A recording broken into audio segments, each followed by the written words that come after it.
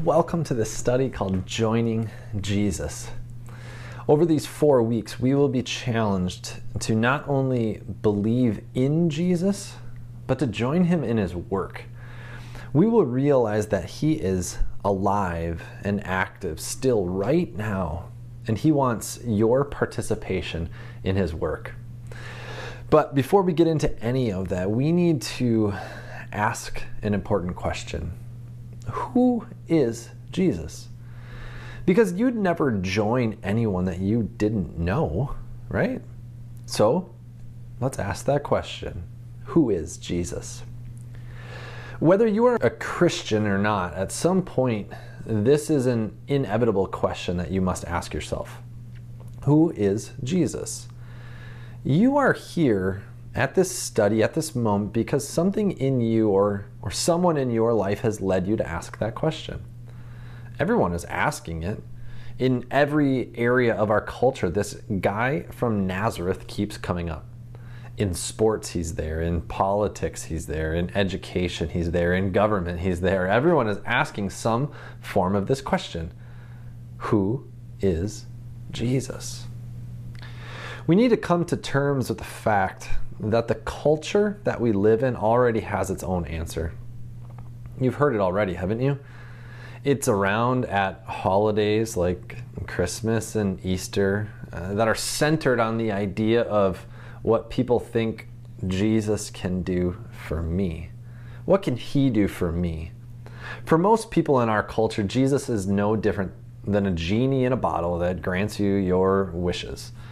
Our culture doesn't really want Jesus, they just want his stuff. He's simply someone to be admired and followed if there's something that I can get out of him.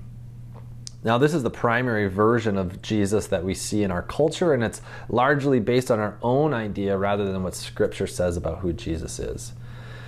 So in this first session, I want you to look closely at the Scriptures to see that the Jesus of our culture and the Jesus of the Bible are entirely different. In fact, if you at any point have struggled with who Jesus is, it's probably in large part due to the confusion that comes from that stark contrast between the Jesus of our culture and the Jesus of the Scriptures. Eventually, you will have to ask and answer this question for yourself. In fact, if this is not the question that you desire to ask, perhaps you might consider not even being part of this study any longer. But if you are still here and you still want to know who is Jesus, what does the Bible say? Well, this is a great place to start. Because the answer that you come up with will determine everything else in your life and the next steps that you take. Your answer will determine where you go from here. The answer to this question is the most simple and the difficult one to receive, and the most difficult and simple question that you will ever ask.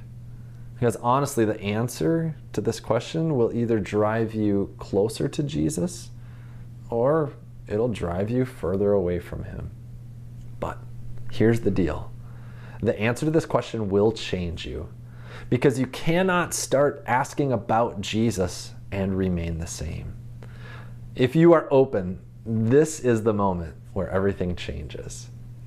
My prayers are with you and your group as you begin this study of the Scriptures together, and as we ask that important question, who is Jesus?